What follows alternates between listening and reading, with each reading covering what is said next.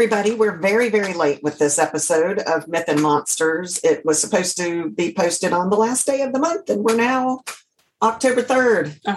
Yep. So sorry, life has happened, and that's just kept us from doing this. So we're a little bit late, but hopefully you'll enjoy it. This is episode 19 of Myths and Monsters.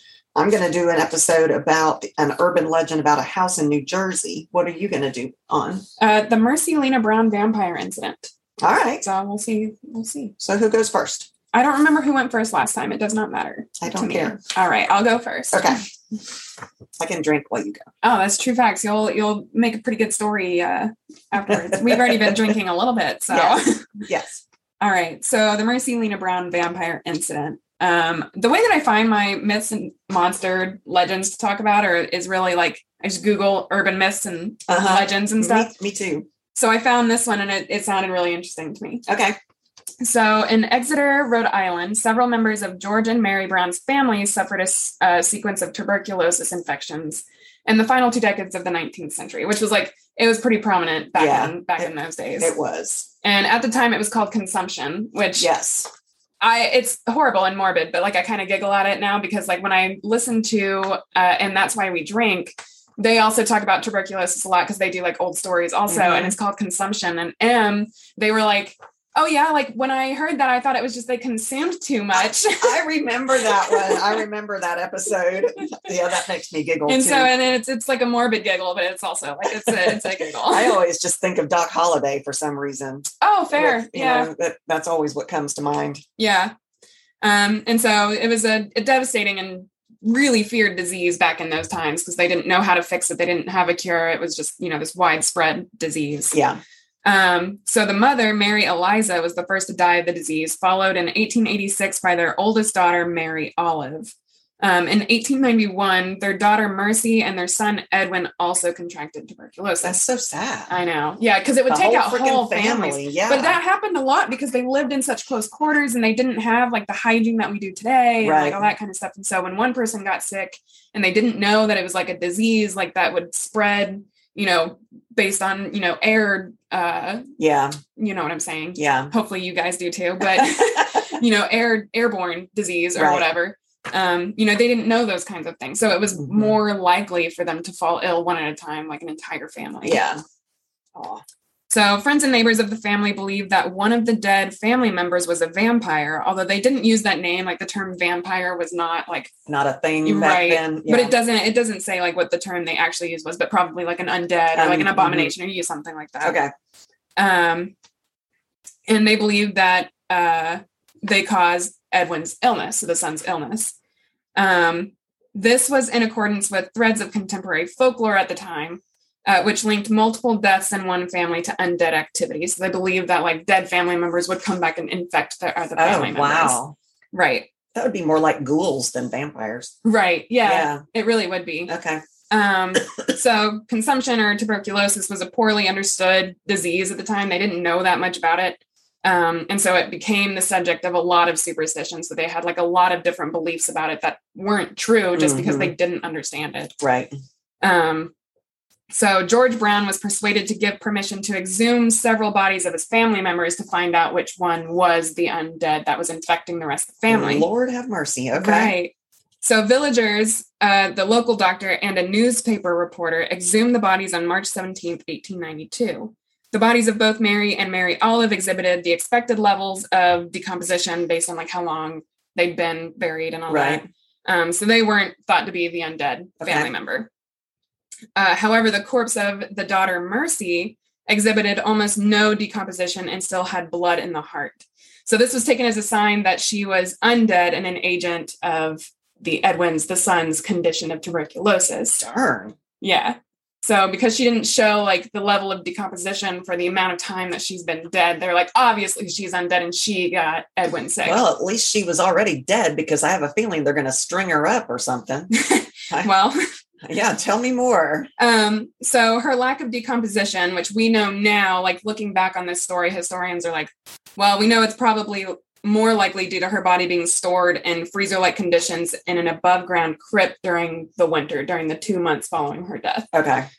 So she was just well preserved because it was cold enough that she didn't actually decompose. Right. So as superstition dictated, Mercy's heart and liver were burned and the ashes were mixed with water to create a tonic and given to Edwin to drink. Ew. Yes, as an effort to resolve his illness and stop the influence of the undead. It didn't work. No, I would think not. Okay. He died 2 months later, and what remained of Mercy's body was reburied in the cemetery after being desecrated. So. Although, it would be kind of interesting if she had antibodies in her. I mean, I wonder if. Yeah, I mean, that's true. I don't know. Taking the ashes that way would provide any antibodies to him. I don't think so. I think that would destroy any antibodies, the by burning it. Like it wouldn't actually do anything for you. I also think if they had even taken like the liquid blood, like that, it would have still killed him. Like I think so too. Because that's hideous. Yeah. Well, yeah. But this whole incident was part of the New England vampire panic, which I had never heard about before. I've never heard of that.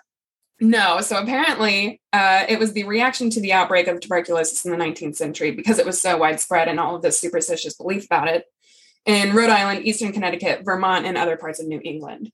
So pretty widespread. So tuberculosis was thought to be caused by the deceased consuming the life of their surviving relatives. So kind of like a, screw you, you got to live and we're dead. So I'm going to pass the disease on to you. Either that or I'm just hungry and you're the closest family because I'm buried right here. I mean, that's true. Yeah. Bodies were exhumed and internal organs, like for poor Mercy, were ritually burned to stop the vampire from attacking the local population and prevent the spread of the disease, which I can imagine that probably came around because, if you burn bodies, it's going to kill disease agents. Yeah. Right. In an attempt to protect the survivors and ward off the effects of consumption, bodies of those who had died of the disease were exhumed and examined. The corpse was deemed to be feeding on the living if it was determined to be unusually fresh, like Mercy Brown. Mm-hmm. The thing is, I'm not working. After the culprit was identified, there were a number of ways to stop the attack. So, obviously with her, they took the organs out, burned them, gave them to poor Edwin. Yeah, poor Edwin. Yeah. And the most benign of these methods, however, were to simply turn the body over in its grave. So just make it face down. Oh. Yeah. Well, all and right. Apparently that was yep, that's good enough. They're not going to get out of their grave. They're facing the ground. So they're not smart enough to roll over. Right. Okay. So in other cases, families would burn the fresh organs and rebury the body. So essentially what they did with Mercy Brown. Mm-hmm. And in other cases, they would be decapitated, and that was enough to stop them from coming back. Which, in our lore today, that's one of the ways that we have heard you kill vampires is chop off their heads. Right. So affected family members would also inhale smoke from the burned organs or consume the ashes, like in the Mercy Brown case. And like you said, I feel like this lends to a lot of the contemporary fiction that we see today. Yeah. With the burning of the body, yeah. Chopping off the head, like all of that kind of stuff. Yeah. So, so that's the New England vampire incident and the Mercy Brown vampire. That's interesting. I've never heard of that. Yeah. So I've got one from the New England area-ish too. It is this urban legend about a house in New Jersey. And I got almost all of my information from this article that was written by Larry Lease. He did a really good job of investigating this and putting this together. And so that's pretty much where I got my information. So this house, it was 657 Boulevard in Westfield, New Jersey. Okay. June 2014, Maria and Derek Broaddus were getting ready to move into their new house, this 657 Boulevard in Westfield, New Jersey, with their 3 children. And it was considered their dream home due to its proximity to Maria's childhood home. It had a spacious lot, and it was located in the 30th safest city in the United States. So they were all excited about moving into this new house. Yeah. So this person that called themselves the Watcher started sending letters to the new homeowners. Okay. So 3 days after completing the sale, before they had even moved in, a letter arrived in their mailbox addressed to, quote, the new owner, and it was written in thick, clunky letters. Okay. It was typed, and the typed letter read, and this is a quote, "Dear Dearest new neighbor of 657 Boulevard, allow me to welcome you to the neighborhood. How did you end up here? Did 657 Boulevard call to you with its force within?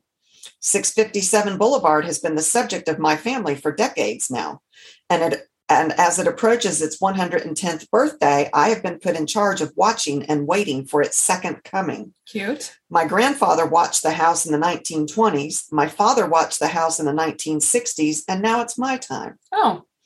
Who am I? There are hundreds and hundreds of cars that drive by 657 Boulevard each day. Maybe I'm in one. Look at all the windows you can see from 657 Boulevard. Maybe I'm in one. I hate that. I know. Look out any of the many windows at all the people who stroll by each day. Maybe I am one. Jesus. You have children. I've seen them. So far, I think there are 3 that I have counted. Did you need to fill the house with the young blood I requested? Better for me. Was your old house too small for the growing family, or was it greed to bring me your children? Once I know their names, I will call them and draw them to me. And then he signed it as the Watcher. Okay. In a cursive font. Well, he sounds very creepy. Correct. Okay. That's crazy. So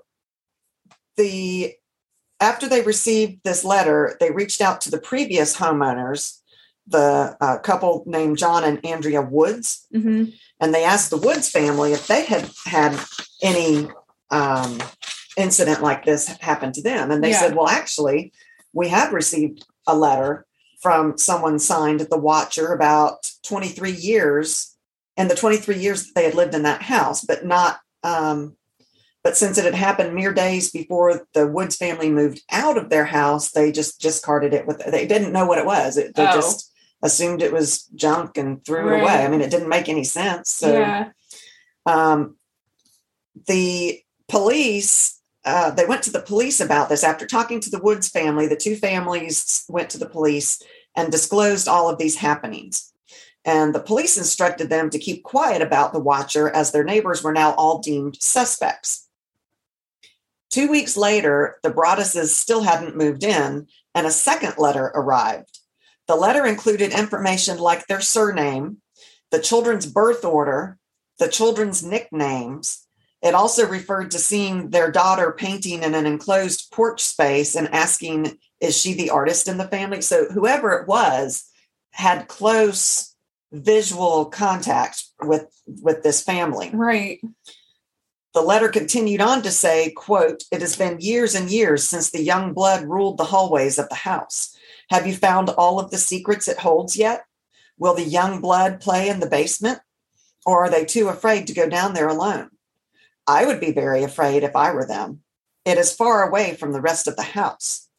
If you were upstairs, you would never hear them scream. Will they sleep in the attic, or will you all sleep on the second floor? Who has the bedrooms facing the street? I'll know as soon as you move in. It will help me know who is in which bedroom. Then I can plan better. That's creepy. Isn't that horrible? Right. So after receiving this letter, they stopped bringing their kids to the house because obviously whoever this was able to see all of this stuff. So they were worried about their children. Yeah. So they halted their plans to move in. And then that caused a third letter to be sent. Okay. And the third letter said, where have you gone to? 657 Boulevard is missing you. Well, yeah, when we're happy about that. Peace. So after a year of investigation, there were still no leads. And this put a lot of stress on the Broaddus family, causing depression in Derek and post-traumatic stress disorder in Maria. Both were afflicted with paranoia. I mean, understandably so. I don't know that I would call it paranoia. It's not paranoia. If you're like, I'm going to plan better. Yeah. Once I see all your children. So 6 months after the arrival of the letters, they decided they were going to sell the house, but they couldn't because now there were all these rumors about what was going on. So they couldn't sell it. Bummer. Then they attempted to sue the Woods family for not disclosing the threatening letter that they got. Yeah. But the judge threw that case out because there wasn't any evidence that they intentionally withheld anything. They had only gotten that one letter in 23 years, and it was right before they moved out. Right. So there is no case against them for being, malicious about it. So this attracted media attention, and the house was soon the subject of a media frenzy. Okay. So the Broadduses were then, trying to think, well, maybe we can sell it to a developer who could tear down the house and split it into 2 plots. But the plot size that the house was on was 3 feet too small to be able to make it 2 separate, lot sizes for that neighborhood. That was against the covenants of that neighborhood. Okay. So they went to the neighborhood planning board and requested that they be given not an objection, that they be allowed to do it anyway. And the judges on the board said, no, we're not going to let you do that. Which then later in 2018, that same board approved a different lot to be split up, and it was smaller than the one that they had denied. And so that pissed off the Broadduses. In the Christmas of 2015, the families that had expressed angers over the Broadduses' decisions to try to split the property then became subject of threatening letters signed Friends of the Broadduses letter. So I think Derek might have just gone crazy and said, this isn't fair. Why did you let them do it and didn't let us do it? Right. In the spring of 2016, about 2 years after the first letter, the Broadduses found a family who was willing to rent the home from them on the condition that they could back out if another letter arrived. Oh, okay. And within 2 weeks, of course, another letter arrived that said, to the vile and spiteful Derek and his wench of a wife, Maria. Wow. The letter read, 657 Boulevard survived your attempted assault and stood strong with its army of supporters barricading its gates. My soldiers of the Boulevard followed my orders to a T. They carried out their mission and saved the soul of 657 Boulevard with my orders. All hail the Watcher. Maybe a car accident, maybe a fire, perhaps something as simple as a mild illness that never seems to go away but makes you feel sick day after day after day after day. Maybe the mysterious death of a pet. Loved ones suddenly die. Planes and cars and bicycles crash. Bones break. You are despised by the house, and the Watcher won. Okay, listen, he sounds, first of all, a little self-involved. Like, get over yourself, okay? Yeah. Like, obviously. He's crazy, too. The wording of that letter is not a normal, he's not right in the head for sure. Right. So the letter spooked the tenants, but they agreed to stay as long as the Broadduses put cameras in and around the property. So the investigation had no fingerprints, no digital trail, no way to place a suspect at the scene of the crime. And so the police had a really hard time coming up with any suspects. Yeah. They came up with a few. The first one was a man nicknamed the Gamer due to his penchant for playing violent video games, and his character was called the Watcher. Huh. Okay. And this guy's name was Michael Langford, and he was known for his tendency to literally watch his neighbors and the Broaddus family themselves due to suspicion of buyer's remorse and possible movie deals. Yeah. In October of 2016, a horror movie called The Watcher was released by Lifetime, despite a cease and desist order from the Broadduses. And after a bidding battle, well, we have been drinking a little bit. Netflix won the rights to the story in 2018. So the 657 Boulevard was finally sold for about $959,000. Wow. Which was $400,000 less than what they paid for it when they bought it. I think they bought it for like $1.3 million or something. Yeah. So far there have been no reports of the new owners receiving letters from this Watcher. The Watcher could have been this Gamer guy. The Westfield police surveilled the house one night around 11 p.m. and a car stopped in front of the house, and it was traced back to a young woman who lived in a town nearby while her boyfriend lived on the same block of 657 Boulevard. Okay.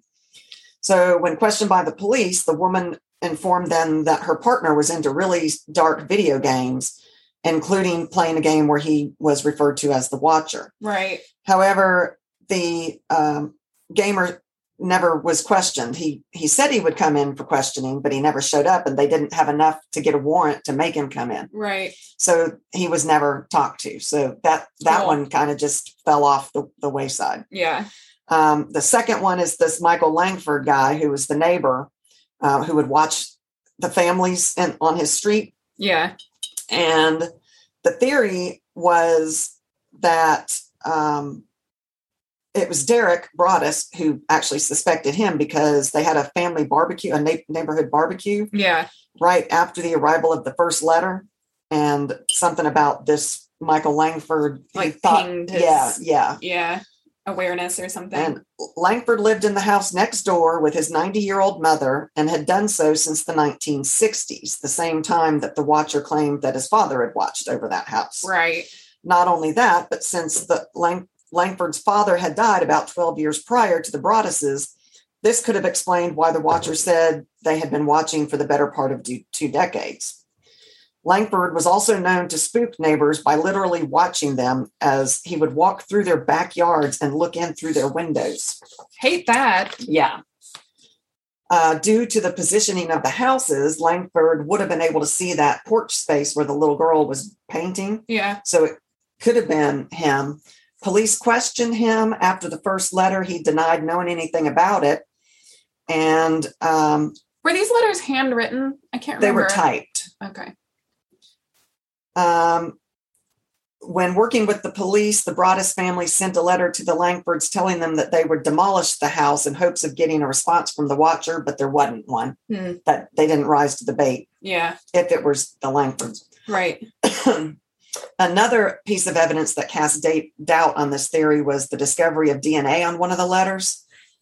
And the DNA actually belonged to a woman. Oh. And so they thought, well, maybe it's his sister, Abby, who could have been the watcher. And they tested her DNA, and it was not.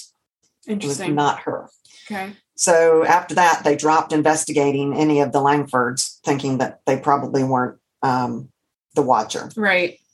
And the third theory is that the watcher is just a character made up by the Broaddus family, who used the letters as a way to try to get out of their financial troubles.